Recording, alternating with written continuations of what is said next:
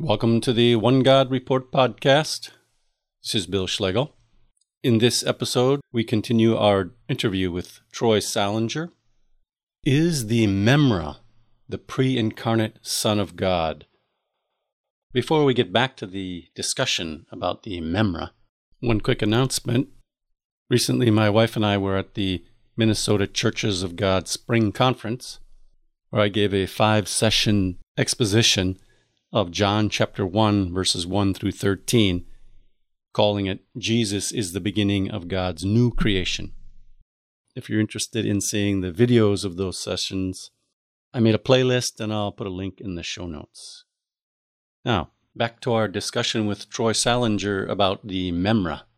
I think it would be beneficial to listen to the previous episode if you haven't yet, where Troy discusses the meaning of the Aramaic word Memra and what the motivation is for those who believe in the deity of Christ to try and find some evidence of a multi-personal deity in a Jewish context and not just in a Greek context. And in that earlier episode, Troy explained what Memra really means and the misinformation that's out and around about this claim and how Memra is not used in the Aramaic Targums. It's not a substitute for the Hebrew word devar. There's a totally different word in Aramaic that's used to translate the Hebrew word devar. So in this episode, Troy will bring us through to look at specifically some of these Old Testament biblical passages where folks like Michael Heiser are seeing a second divine figure who is supposedly Yahweh, but not totally Yahweh. He's a second Yahweh. So let's look at some of those passages. All right, so I think if we go and we look at some specific passages. So we go to Genesis 15. Okay, this is one that is typically brought up by apologists when they're trying to present this case for the Memra. Genesis 15, verse 1. After this, the word of Yahweh came to Abraham in a vision, saying, okay, and then we get what follows. Okay, so this is taken to mean, and what apologists will usually say is, see, what we have here is the word of Yahweh came to Abraham. The word of Yahweh is an actual entity, a person. He came to Abraham. And we know it's an actual entity, they'll say, because of what it says in the following text. Like in verse 5, it says, and he took him outside and said, look up at the heavens and count the stars. They say, well, see, if he took Abraham outside of the tent and told him to look up at the stars, there must be an actual entity there, an actual being. And that being is the word of Yahweh, someone who is distinct from Yahweh, yet he is in some way one with Yahweh. And again, this is extrapolated to mean that this is a pre-incarnate appearance of the Son of God. But what they fail to see in this passage is that in verse 1 it says, after this, the word of Yahweh came to Abraham in a vision. And this is very important. Let me just touch briefly on this idea of how God communicates to people, okay? With the prophets in the Old Testament. There are various ways that God communicated to people, but whenever we come across a text in Scripture where it says God spoke to somebody, but it doesn't specify what medium God used, whether it was God spoke to a vision, to a dream, to an angel, to a prophet, sometimes through an audible voice. If the text does not specify in what sense God communicated, it's always safe, I think, to assume that it was in a vision or a dream. And the reason I say that is because of a passage in the book of Numbers, Numbers 12. This is an incident where Aaron and Miriam were grumbling against Moses, and God comes down in a cloud, a pillar of cloud at the tent of meeting, and he calls Miriam and Aaron to come to him, and he says this, listen to my words. When a prophet of Yahweh is among you, I reveal myself to him in visions. I speak to him in dreams. Okay, so I think we can assume from this that the primary method God uses to communicate to his prophets is visions and dreams. Mm-hmm. Now, there are other methods, and those will be specified sometimes in a text. But all I'm saying is when a text doesn't specify what medium God is using to communicate, I think it's safe to assume, based on Numbers 12, that it's a vision or a dream. But in this Genesis 15 text, we don't even have to assume it because it says it outright in the text, right? It says that the word of Yahweh came to Abraham in a vision. Okay, so what is happening here is that Abraham is in a vision state of mind. And we can know, we don't really have time to get into this in this podcast, but just to say briefly, we know from scripture that when a person is having a vision, he's not really seeing anything with his physical eyes. It's all mental. It's mental imagery, things that are being played out in the mind. In the New Testament, we get this idea that a couple of times in the book of Acts, when somebody's having a vision, Luke uses a word that's usually translated into English as they go into a trance. So you're in a different state of mind when you're having a vision. What appears to happen when you're having a vision is that you lose sense of all that is actually around you physically. And you're just like, you're seeing yourself in another world, in another context. Daniel says he had a vision and he saw himself standing at the river. So Daniel sees himself in a vision. It's like he's watching a movie and he's part of the movie. He's one of the actors that are in the movie. That's how a vision is like, okay? So here it says the word of Yahweh came to Abraham in a vision. So what I assume from this is that Yahweh in the vision has appeared to him in the form of a man, probably. And he's having a conversation with Abraham. But it's not really happening. There's no real person standing there in the tent with Abraham. Mm-hmm. But in the vision, Abraham is having a vision and he sees a person. In the vision, this person is representing Yahweh. Yahweh in the vision takes him outside of the tent, tells him to look up at the sky, and he's communicating all these things to him in the vision. So the best way to understand verse 1 of Genesis 15, which should be the obvious way, is just this. After this, Yahweh communicated to Abraham in a vision. That's the way we should understand that. When the phrase, the word of Yahweh came to Abraham in a vision, it just simply means Yahweh has communicated something to Abraham. The medium he used was a vision. You have any questions on that? Well, not necessarily a question, but let me reemphasize. The Aramaic Targum of this does not have the word memra. It's Exactly. got pidgama. Right. And actually, in the phrase used in the Targums for the word of Yahweh, many of them is pidgama nubia, which means a word of prophecy. Ah. A lot of these places in the Bible where you get the phrase, the word of Yahweh came to Samuel, Jeremiah, many times in Jeremiah. In the Targums, it's pidgama nubia, a word of prophecy from before the Lord, is how it says it in the Targums. So right there is showing you that there's no connection to the memra in any of these passages. But this is the impression that the apologists who use this as a proof of either the Trinity, the deity of Christ, or the preexistence of Christ. This is the impression that they give, that these Old Testament passages, which speak of the word of the Lord coming to somebody, has a direct connection to the memra of the Targums. It's false. It's a false idea. I want to go back to the Genesis 15 passage. One interesting thing that needs to be noted in that passage. Okay, so it starts out in verse 1. It says, the word of the Lord came to Abraham in a vision. And then God speaks to Abraham. Then Abraham answers him, says something back. And then in verse 4, it says, then the word of the Lord came to him. And then there's another message from God. So my question to the people that are promoting this idea, if in verse 1 it says, when it says the word of Yahweh came to him, that it was an actual entity that came to him, why is that repeated in verse 4? Wouldn't that entity already be there? why is he coming again in verse 4? There's no change. It's the same occurrence that Abraham is having this vision. What this shows is that the phrase, the word of Yahweh came to him, is meaning that Yahweh communicated to him. Yep. Because you can have that happen numerous times in one event, right?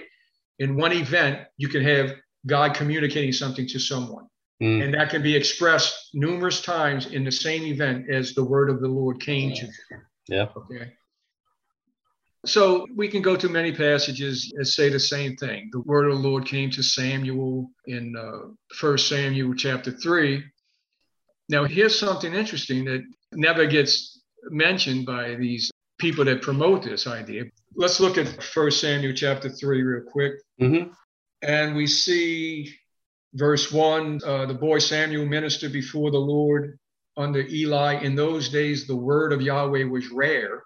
There were not many visions. Mm-hmm. Is that saying that the appearance of an entity called the word of Yahweh was rare? No. What it's saying is communication from God to men was rare in those days. Why? Because there were not many visions. Mm-hmm. Again, we see that visions was probably the main way God communicated to people. Mm. All this is saying is that the communication of God to men was rare in those days because there was not many visions. Mm-hmm. We go further down. God calls Samuel and he says, "Here am I." Samuel runs to Eli and says, "You called me?" And he says, "No." Verse 7, now Samuel did not yet know Yahweh, for the word of Yahweh had not yet been revealed to him. Again, this is not saying that this personal entity called the word of Yahweh had not yet appeared to Samuel. It's saying God had not yet, up to this point, ever communicated his word to Samuel. This was the first time Samuel was experiencing a communication from Yahweh. Personally, I think every time he heard the voice of Yahweh, I think he was sleeping when he heard it. Of course, he thought it was real, right? When you're having a vision, you think it's real. Sometimes a person might not even realize. In fact, in the book of Acts, when Peter is in prison and he's released by the angel from prison, Luke tells us that once Peter was outside of the prison, Luke says, then Peter realized that what the angel did was actually happening. Mm-hmm. And Luke says, because Peter thought he was having a vision.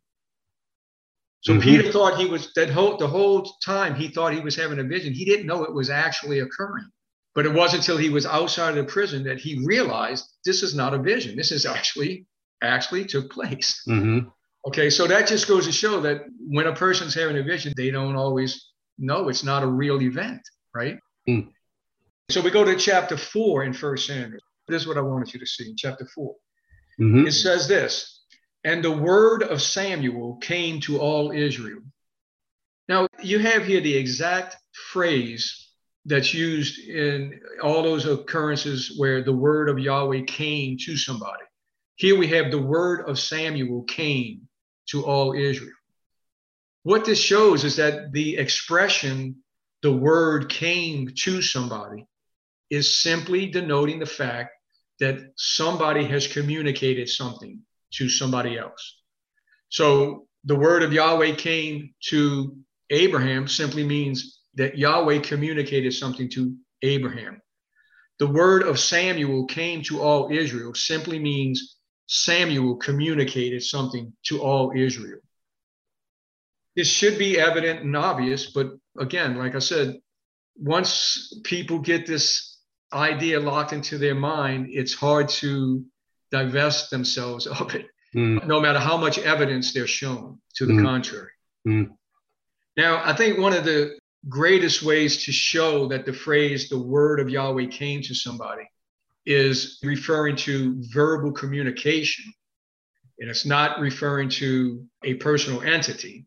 Besides the fact that we already have said that this phrase, the word of Yahweh, has no connection to the memra of the Targums, because the word in the Targums used for this phrase is pitgama instead of memra. Mm-hmm. We have that all of the top experts in Targumic studies deny that the memra is a personal entity. Mm-hmm. Okay. And on top of that, we have what I've already shown in these couple of passages, that the better way to understand the word of Yahweh came to somebody is just that Yahweh verbally communicated something to somebody, whether that was in a vision, a dream, or some other way. Now, to further establish that point, the best place to go is the book of Jeremiah, because you get the phrase, the word of Yahweh came to me, many times in the book of Jeremiah. But you get these other phrases too, which are substituted for that phrase, that clearly show that it's not a personal entity that's coming to Jeremiah, but it's some form of verbal communication. Probably, sometimes it's obvious that he's having a vision. Let's go to Jeremiah and see. Great. So we go to Jeremiah chapter 1. All right, so verse 4 says, the word of Yahweh came to me saying, and then Yahweh tells him something, communicates something to him. And then we go on, Jeremiah responds in verse 6, the Lord speaks again. Then he says, but the Lord said to me, okay, simply here, the Lord said to me. And then he tells us what God said. But then we look at verse 9, and it says, and the Lord reached out his hand and touched my mouth and said to me. So we get people like Dr. Michael Heiser.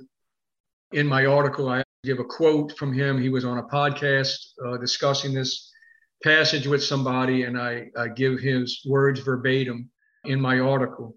But basically what he says was, he says, see, the word of the Lord is an actual personal entity because he reaches out his hand and touches him. And this is supposed to seal the deal here. Mm. This is proof absolute that the word of Yahweh is a personal entity. No, not really. So if we go down further, verse 11 says, the word of the Lord came to me. Now, again, I'll say, like I said with the Genesis passage, if the word of the Lord was already there, why is Jeremiah saying again, the word of the Lord came to me? Mm. He's already there. If it's a personal being, this again shows that the communication of Yahweh here is verbal, and that the phrase denotes a verbal communication. Then what's going on here? Then what God tells him, he says, what do you see, Jeremiah? Jeremiah says, I see the branch of an almond tree.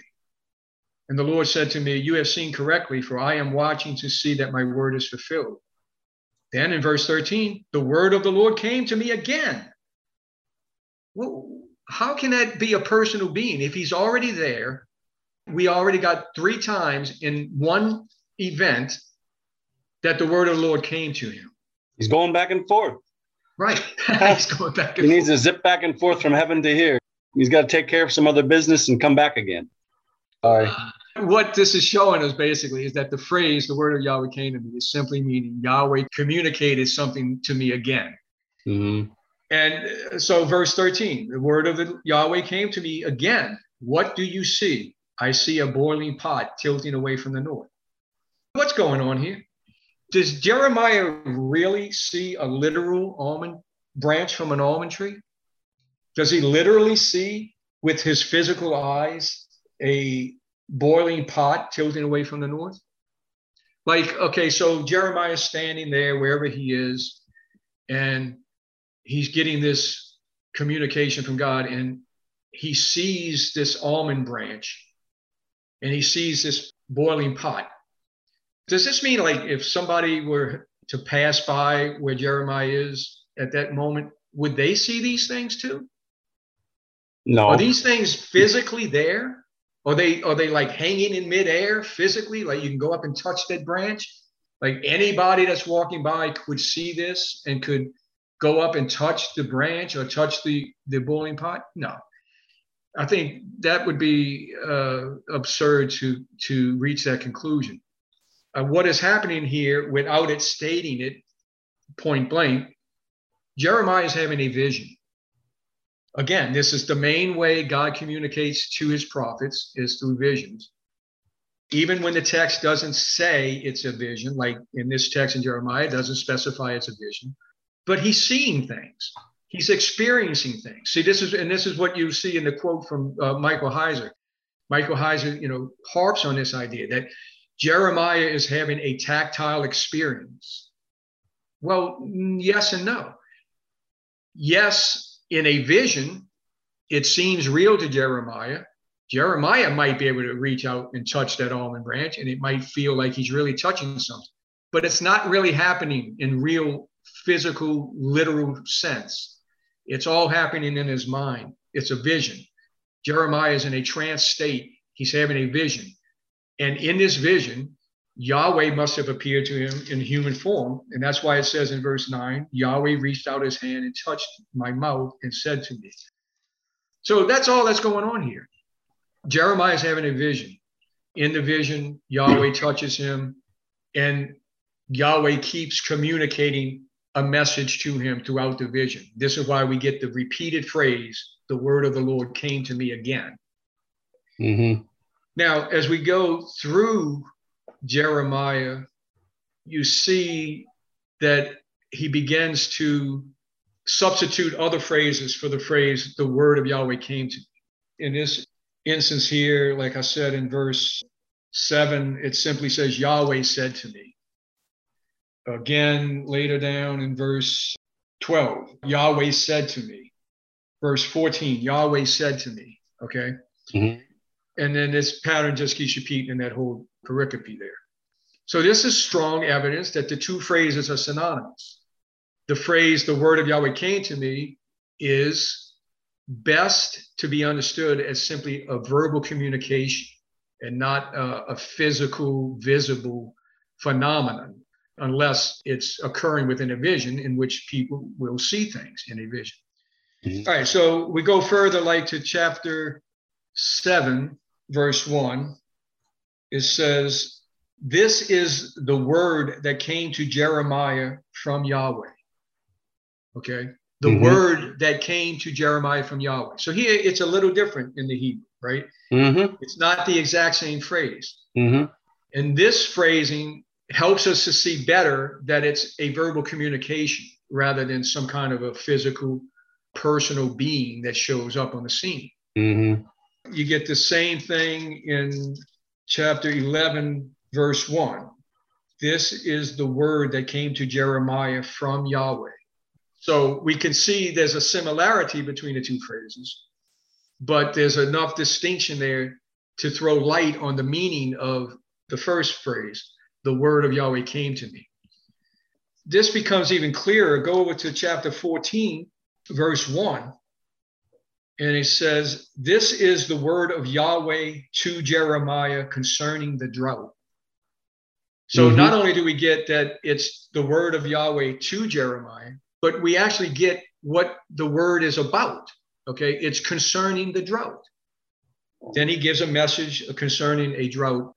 Mm-hmm.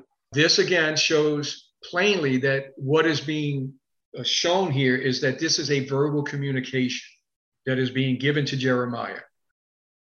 Chapter 13 really gives a good example of how we should understand this phrase. So if we go to chapter 13 of Jeremiah, verse 1 says, this is what Yahweh said to me. And then he tells him to go buy a linen belt. And verse 2 says, he went and bought the belt as Yahweh directed me. Then in verse 3, it says, then the word of the Lord, or the word of Yahweh, came to me a second time.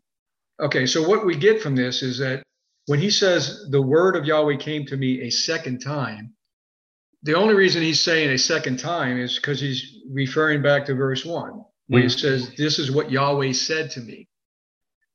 All right, so Yahweh said something to him, and then he went and acted on it. And then at some later time, the word of Yahweh came to me a second time. Mm-hmm. Again, what this is showing is that the word of Yahweh coming to him is simply some means of verbal communication. Again, we don't know if it doesn't specify if it was a vision or a dream or some other form of communication, but there's no reason to inject into this phrase that it was a personal being that came to Jeremiah. The two phrases, this is what Yahweh said to me, and the word of Yahweh came to me, or synonymous, or they're being used synonymous in this connection. You go down further in the verse 8 of that same chapter, then the word of Yahweh came to me. These phrases are being used over and over again. One phrase will be used and another phrase will be used and back to the other phrase. So if you go throughout the rest of the book of Jeremiah, you get the different phrases and see how they're used interchangeably. Like 16:1 says, the word of Yahweh came to me. But in 17:19 says, this is what Yahweh said to me. 18:1 says, the word that came to Jeremiah from Yahweh. 19:1 says, this is what Yahweh says. 21:1 has the word that came to Jeremiah from Yahweh. 22:1 says, this is what Yahweh says. So we can see there's just an interchanging of the phrases. You get in chapter 46:1 and 47:1, you get this phrase. This is the word of Yahweh that came to Jeremiah the prophet concerning the nations. That's in 46:1. Mm-hmm. In 47:1, this is the word of Yahweh that came to Jeremiah the prophet concerning the Philistines. So these two phrases here clearly show that what is being communicated in the text is that a message was being communicated to Jeremiah. That message was concerning the nations. Another message was concerning the Philistines. Mm-hmm. There's no need. I mean, if one wants to read a personal entity into here, then they could certainly do that, but there's no need to do so. There's nothing in the text itself that necessitates that interpretation of the text. But there is plenty, as we're going through Jeremiah, to show that these phrases are just interchangeable with the other phrases that Jeremiah uses, which simply denote that Yahweh is speaking to him, communicating a message to him. Troy, let me interrupt you for a second. So are these passages in Jeremiah the kind of passages that a guy like Michael Heiser is using to say, oh, here is a second divine figure? Oh, yes. Anytime the phrase, the word of Yahweh came to the prophet, that is interpreted that it was a personal being. And of course, that personal being is then extrapolated to be the pre-incarnate Son of God. Troy, yes. I hate to say this, but these people are desperate. And also in the Targums, in none of the cases is this the Memra. Exactly, yes. And, I don't even know if many of the people who are promoting this are even aware of that fact. They're not. I'll guarantee you they're not. No, because they probably never really researched it out themselves. They heard this, whether through Michael Heiser or directly or indirectly by somebody who heard it from Michael Heiser. Mm. They hear this, man, this seems to be coming from a scholarly source, and it seems to be a good evidence and proof of the Trinity, the deity of Christ, or the pre-existence of Christ, and they just run with it. They don't research it to see. And as I showed earlier on that jmac.net website, how they not only run with it, but they even expand upon it and say things that cannot be substantiated in any sense from the actual data if you do the research. It's one of those things, it's hard to deal with, and it's hard to talk someone out of this. No matter how much evidence you show them, they just don't seem to either understand what you're saying, or they're just not willing to lose what they think is a really firm evidence for these doctrines of the deity of Christ, the existence of Christ. Let me say this too, Troy. The fact that modern scholarship, or a guy like Michael Heiser, not all the scholars, as you've seen, the real Aramaic scholars say this is kind of a silly idea, that the Memra is somehow a second divine hypostasis. Another person, just say it's another person that goes against the first commandment. Hear, O Israel, the Lord your God, he is one. He's not two. But the fact that these guys have to go to kind of this esoteric evidence to find some other God in these passages. They won't say it's another God. They'll say it's another person within God. It's actually evidence that the Bible doesn't say such a thing. It's obvious that these things are not in the New Testament.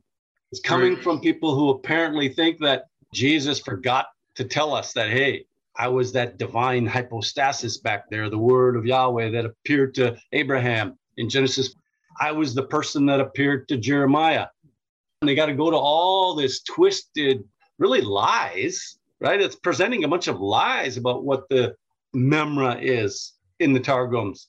And they got to present all these lies to try and find a second God figure back there in the Old Testament.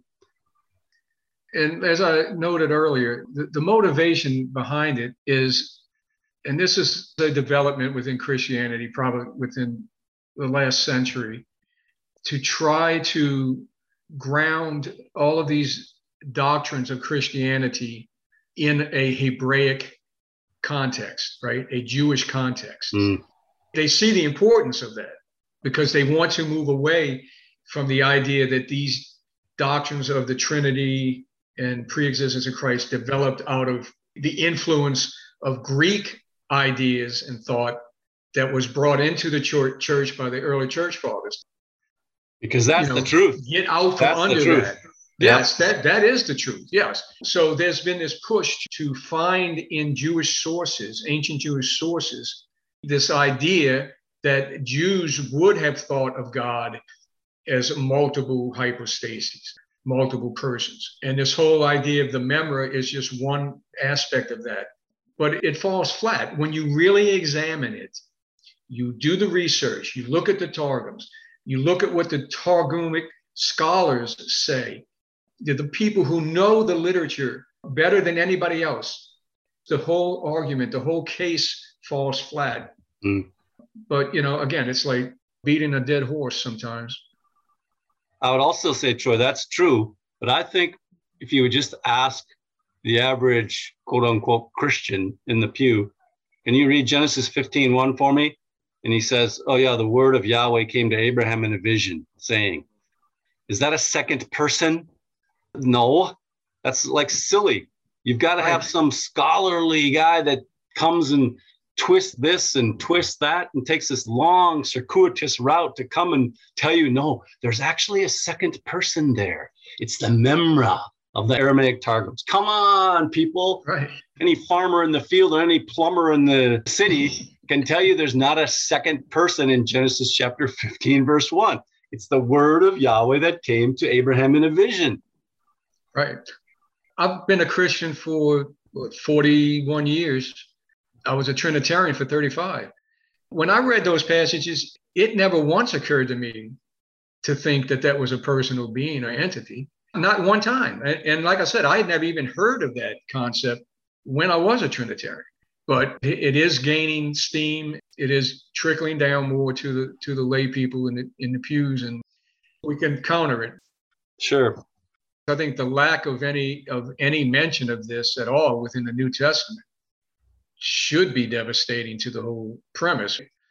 I mean, the closest thing you get is John 1:1 with the Logos. And there are some scholars, even Targumic scholars, who think that John was drawing on the Memra, but expanded it and did something a little different with it. But that's debatable. There's no way that they can prove that. That's just their opinion. They say that. And there are other Targumic scholars who say that the Memra had nothing to do with John's thought about the Logos. So all of that's just a matter of opinion. There's no clear statement anywhere in the New Testament that associates the word of Yahweh in the Hebrew Bible with a pre-incarnate appearance of Jesus. The whole thing is nonsense. Troy, let me just say thanks for all the research you've done on it. It's very enlightening. I think it can help a common person like me understand this better, and to have a little bit of a red flag wave around when a Dr. Michael Heiser or Dr. Michael Brown say, oh, the Memra was a second person in the Old Testament. And this is what the Jews of the time of Jesus believed. Hold on a second. Are you sure about that? So thanks again, Troy, for all the effort and blessings. Well, let's be in touch. We got to get you back on the One God Report podcast again sometime. Thank you for having me. I know we talked about doing this a while back, and I was really looking forward to it. So I'm glad we finally got to it. Thank you. Amen. Thanks. All right, brother. Sure. The New Testament describes two powers in heaven. One is Almighty God. Two is the man, Christ Jesus, who has been raised from the dead and exalted to God's right hand and given authority over God's creation. Imagine that, a man at God's right hand. Yishma'u anavim v'yismachu, the humble will hear and rejoice.